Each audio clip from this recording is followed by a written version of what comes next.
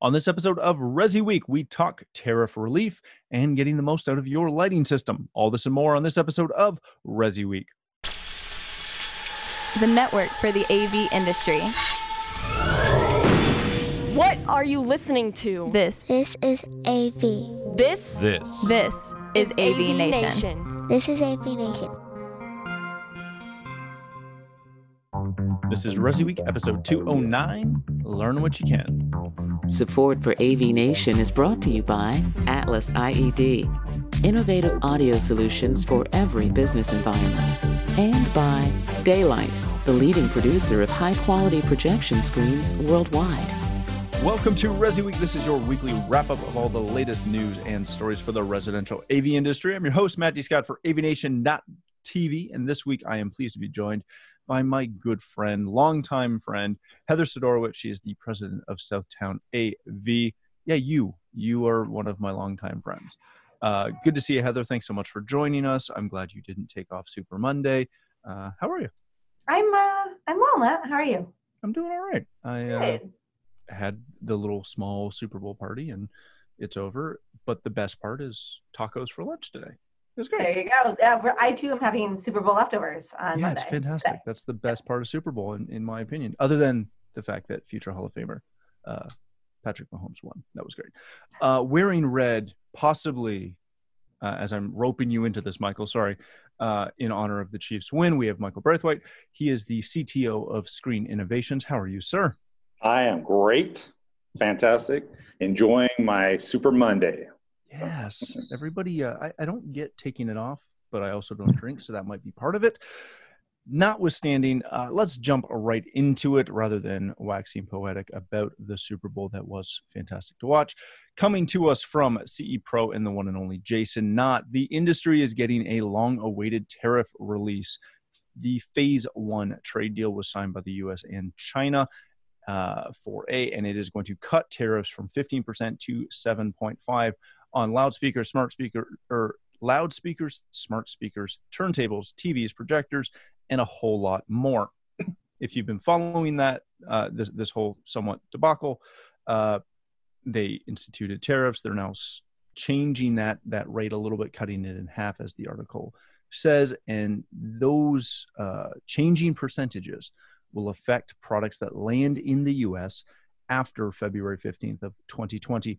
Where this matters for us and why we're talking about it is not only, obviously, do the tariffs affect a lot of products that we see every day, but specifically it has driven many manufacturers to raise pricing. Not everybody did. Some people are phasing that through. Everyone's kind of handling it their own way. So speaking of handling it their own way, Heather, I do want to start with you on this. How are you internally? How do HTPs go about managing these kind of really fast, somewhat unexpected price increases, decreases, etc.? How do you go about adjusting your pricing model to follow along with whatever the heck is happening politically? I think that we are pretty used to changing prices on the fly because we've sold TVs and TV prices change daily. So each week you get an email from some of your distributors that say, here's this week's pricing and it's going to change next week. So I think we can adjust pretty quickly. As for the tariffs, the ones that did have price increases, we changed that throughout our internal systems and we did pass that along to the client. What I'm curious about, though, and I do not know the answer, is will these manufacturers pull back those price increases? I'm going to guess not. So let me just ask you a quick follow-up to that. If, per se, a friendly manufacturer said, hey, I'm going to roll these back a little bit now that this increase has dropped, heck, maybe they'll just give you 5% back instead of the 7.5%. Would you then adjust your pricing structure? Or does it become too frustrating? In this day and age, everything's transparent, right? No one's buying, so if we approach things by selling product, and we're trying to make the most off the product, we'll lose because it's the internet age and you can, they're going to find out what your price is and they're going to Google it and then they're going to pretend they know more than you anyway. So it's about selling that solution and that overall, and hopefully you're making your profit through the solution piece, not through just the product.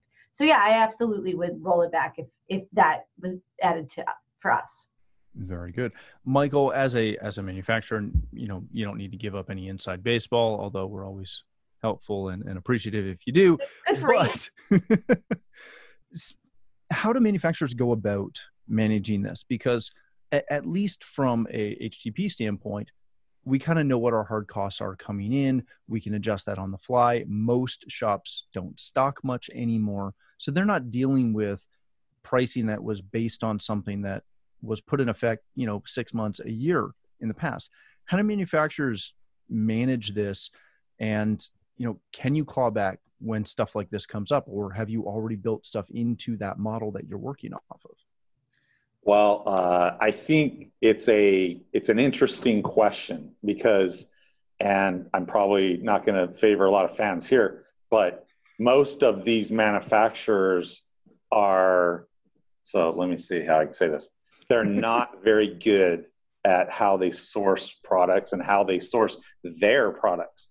I'll give you an example. So at SI, everything we have here is done in Austin, for example, and including the electronics. So people will see the electronics and they're like, yeah, but what about that?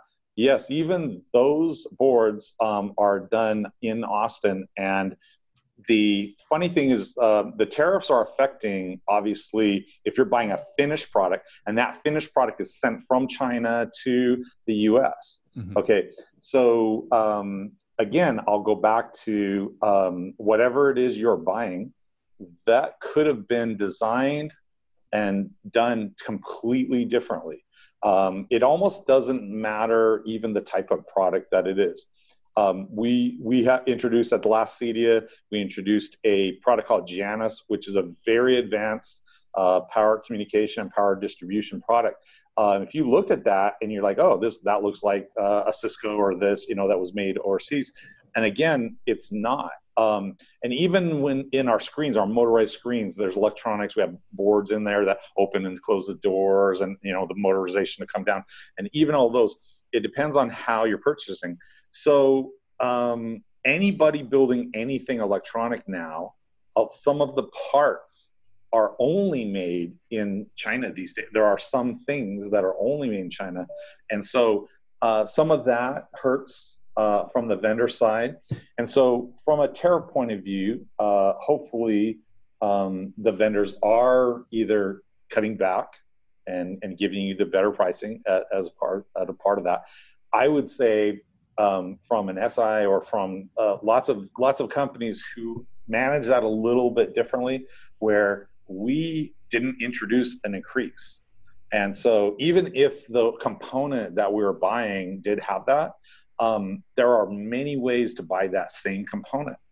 Even if it is originally sourced in certain countries where there's tariffs. And so that's what I'm saying. There's it's a laziness on the manufacturing side where they do something like that. That's my opinion anyways. And some products had pretty substantial increases. I mean, Sonos, right? They held it for so long and then they just increased it, parts, the port, the amp. But now smart speakers is one of the ones they're pulling back. I wonder if they'll pull back with pricing. It'll be interesting to see the correlation between these kind of news articles and the general populace. Right, because I bet most people don't know about. Yeah.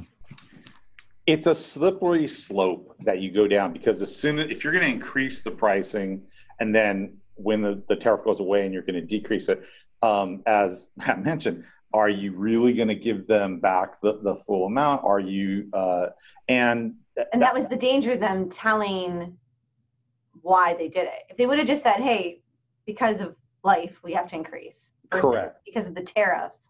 So maybe that was Correct. in the way that they went to media with that. And I would also say that their vendors, whoever they're working with, so on a Sonos case, they're working with pretty large contract manufacturers like electronics. And so when you look at things like that, talk about inside baseball, I guess, but when you look at things like that, if their relationship is not good with that vendor or the sourcing, they did get hammered. I'll tell you that we have relationships and we also work with lots of different vendors. So the truth is, we even on components where it would be, that manufacturer is the one that was giving the slight difference, because the tariff was being paid by whoever is importing it. So if we're importing that, we are the ones that paid that tariff, right? Right. It wasn't somebody else paying that tariff. And so when the manufacturer is, and so here's our choice. And this is why I say we're an equal opportunity offender. We will go and we'll look at, as long as it meets the spec and the quality is there, we'll look at multiple sources for parts. If you only have one source for a part, you have a serious issue on your product, because if anything happens, like tariffs or a virus or any weird thing happens, your product is at jeopardy. So you have to have multiple sources and be able to pull. So the vendors that got hit by that were supplying that product, they know that for real people who are really developing stuff. And so they adjusted those. And so yes, the importer paid them, but we actually received the part at that reduced price already. So that's why I said it's up to, I call this laziness on the vendor. Oh, poor us. We are not good at developing products, and we're not good at doing all this. So we're buying something and we're putting our sticker on it. And here's our sticker on this product. And I'm gonna have to raise your price 15% because we actually are putting a sticker on this box that's made over there. I'm sorry, I'm calling you out on that. So. And there's the inside baseball. Oh, Mike, come to this show for. I will say, just as a final kind of caveat to that, on the pricing model, it does remind me when UPS and all the freight carriers added the fuel surcharge in like 2005, 2008, yep. Somewhere in there. Right. That's never gone away. Now fuel's back to where it was, but there was a good couple of years where it was incredibly low. I never saved on shipping. Heather, I'm sure you never saved on shipping. Right. They don't give it back once they take it. And even to take it a step further, up here in Canada, when we get stuff imported at a fixed currency exchange rate, it doesn't usually roll back when the currencies get closer to parity. It becomes, well, there's still stuff involved, yada, yada, yada. You're paying us more. So before I get in too much trouble from too many people, because that's what Michael's here for, let's move on to our next story of the day. This comes to us from Residential Tech Today and the one and only Lisa Montgomery. How to get the most out of your lighting system. If you have been living under a rock, you are probably unaware that most AV integrators today have some form of lighting control in their portfolio, and it's a great addition to your business and your bottom line. What Lisa gets into here is how to take advantage of getting involved on the actual fixture side of this. Michael, I want to start with you on this one. And, we can kind of weave this in a couple of ways, knowing your current position and whether you have a boatload of insight, as I'm sure you do, to share on the fixture side of things. What caught me off guard with this was, as you read through, and she references a presentation from Peter Romanelli from Conceptual Lighting. Sorry if I butchered your name there, sir. But he goes through a couple of options on how to get into selling fixtures. Michael, when you see companies going down this vein, and on one hand, you'd sit there and say, yeah, selling fixtures can't be that hard. We sell lighting control. We understand loads and all of that. But when you are trying to take that sale away, and let's be honest, that's what we're doing. We're taking sales away from an interior designer, from a decorator, from an electrician. You can't just walk in with some rudimentary knowledge of, hey, yeah, these can lights are going to be better. And I use that because he uses it in the article. You have to know a little bit more of the design aesthetic. You have to understand how light interacts with things. This is not just an integrator adding, landscape lighting, low voltage landscape lighting to their outdoor audio solutions. How do integrators really follow and jump into a market like this that, yes, is peripheral to what we do, but it's a whole other world? Yeah, I think they need to be careful in how they approach this. It's a great opportunity. The opportunity is there, but here's the way I would position this. Electricians think that they can put a conference room together. Okay, now why do they think that? Well, we pull wires and we can put these in, and they think this, and I don't know, probably Heather has fixed many of said conference rooms before, but there's experience and there's knowledge and there's domain expertise that, frankly speaking, the electrician, while competent in what they do, may not understand, certain aspects. And when I walk into a conference room, I can tell right away if it was an electrician I'm sorry, but I can tell right away who designed this and all this, because they'll be complaining about certain things and they've broken every acoustic rule. So anyways, so the reason why I went through that lengthy, exchange was the same thing is reversed here. You're now entering the aesthetic world and lighting. And yes, it's a great opportunity. It's an exciting opportunity. Here's what I would position them, just like what I would say to an electrician, which is take your time, reference, learn as much as you can, go through, buying fixtures for yourself, for your own house, for your own, shop, your own lab. Start going through and understanding those. Take courses, watch the YouTube video. Do as much as you can to understand both the nomenclature, the language that they're using, why they're doing stuff, and take your time. Don't rush into that. But we're kind of in this third wave of PoE that's coming. And so in this third wave of PoE, there's enough power on the BT version to start to do lighting and lots of, especially LED lighting. So the opportunity is going to be there. It's just they need, as with anything, you need to be able to be proficient in that.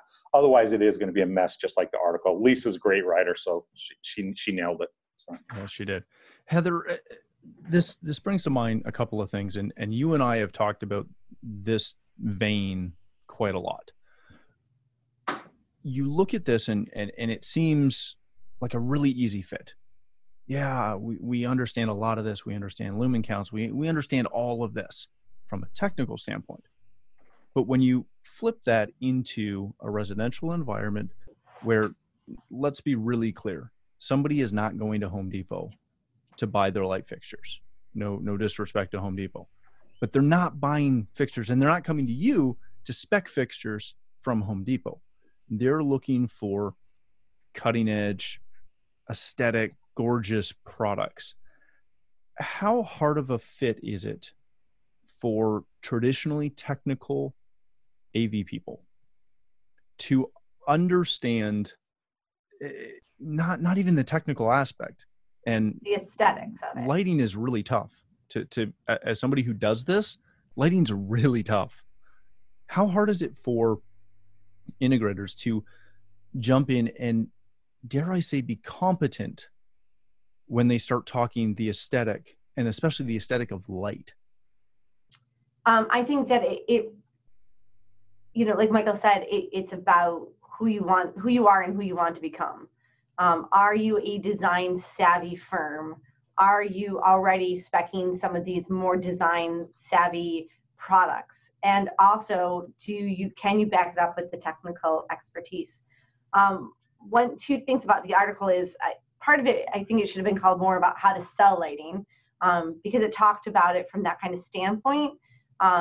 And things that I feel that are always mentioned or always fail to be mentioned when we talk about lighting is color temperature.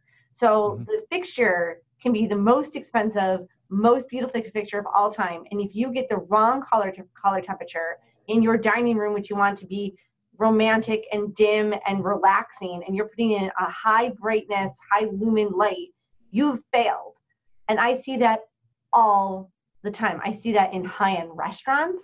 I see that in people's homes when they bought the cheapest LEDs from Home Depot or Lowe's, and there's crazy flicker, and it makes me twitch.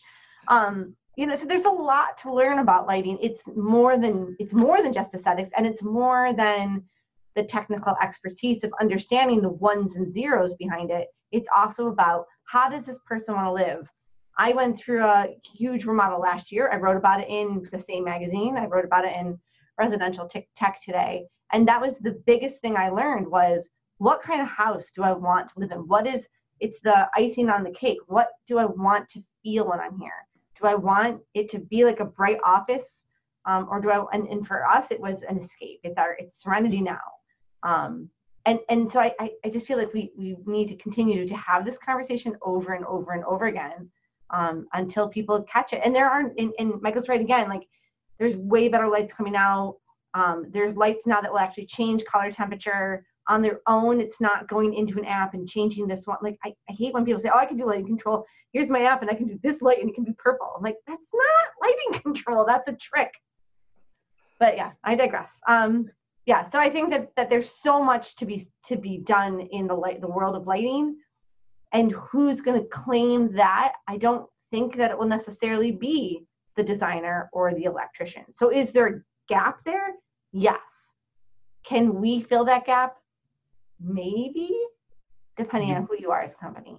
You're bringing up a really good point, though, because that has been the touted line that I've been given from everyone from manufacturers to industry associations to writers, that lighting is the biggest hole in a home that we can fill because we understand it. That we can fill, not necessarily. Well, and that's my question to both of you is this just us looking at it going, oh yeah, we're really smart, we can figure this out?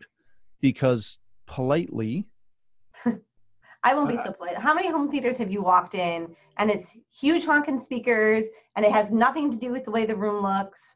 I mean, how many times have we seen really bad AV design in a room that's supposed to have good AV, right? Like, but it was really expensive. So it's got to be looked at from that different standpoint. Are we the channel to do it, Michael? I think we will be the channel that helps people to understand what Heather was talking about, because that aspect of it with the tunable white and the ability to change kind of the circadian rhythms that you'd have. Right, our biophilia, that's all tied into all of this. Exactly. And so I think we will, in the end, tie that in from the lifestyle point of view. However, there's still so much to learn from the fixture side that we're behind. So I think we'll help on the mixing it together. And by the way, that's why, when we talk about shades, what's weird is shades kind of the stepchild of like lighting. When people talk 100%. About lighting and they're like, oh yeah, shades. And so shades is kind of like in with that as well. And so as I start thinking about aspects where, hey, we're not only the temperature and maybe what you're trying to achieve, and since you have all these big glass holes in your structure, you might want to be able to, because you can change whatever you want in the lighting during the day. If you can't control the sun. Yeah, you're competing with that. If you can't control the sun, you're done. So I digress. If you've never heard the story of how Lutron got into shading, you should look it up and find a Lutron person who's been at the company long enough to tell you that story, because it's essentially to really paraphrase it very quickly, it's Spira in their main atrium having an all hands meeting and saying, so do we have complete lighting control over every building? And everyone, oh yes we do, yes we do, yes we do. And he points up to because it's an atrium, points up to the sun and goes, no, we haven't controlled that, and walks away. And that's their foray into shading. All right, ladies and gentlemen, let's leave it there for today. Thank you so much. Michael, if people want to connect with you, learn more about Screen Innovations, where can they do that? So please contact us at screeninnovations.com, and we'll be glad to help out. If you're going to ISC, we'll be there, ISC booth. And I don't know the booth number, but somewhere in there in ISC, we are there. So be glad to help you out. Excellent. Heather, thank you so much for joining us. If people want to connect with you, learn more about Southtown AV, where can they do that? On the web for the company, southtownav.com. And for some more fun, non-professional chatter, catch me up on Twitter, tech_chi, CHI. See, I think your Twitter's very professional. Your Twitter's very professional. What are you talking about? I don't think so. I feel like I complain a lot there. I wouldn't mention it if you did. All right. Thank you so much for joining us. If you'd like to connect with me, you can find me at Matt D. Scott on Twitter and pretty much every other social platform. But more importantly, please visit avnation.tv, where you'll find this show as well as a wide variety of our other shows with all the verticals that we cover. When you visit the website, please take a moment to check out our supporters. We are extremely thankful for their support and ask that you check them out as well. Thanks again for watching. That's all the time we have for this episode of Resi Week.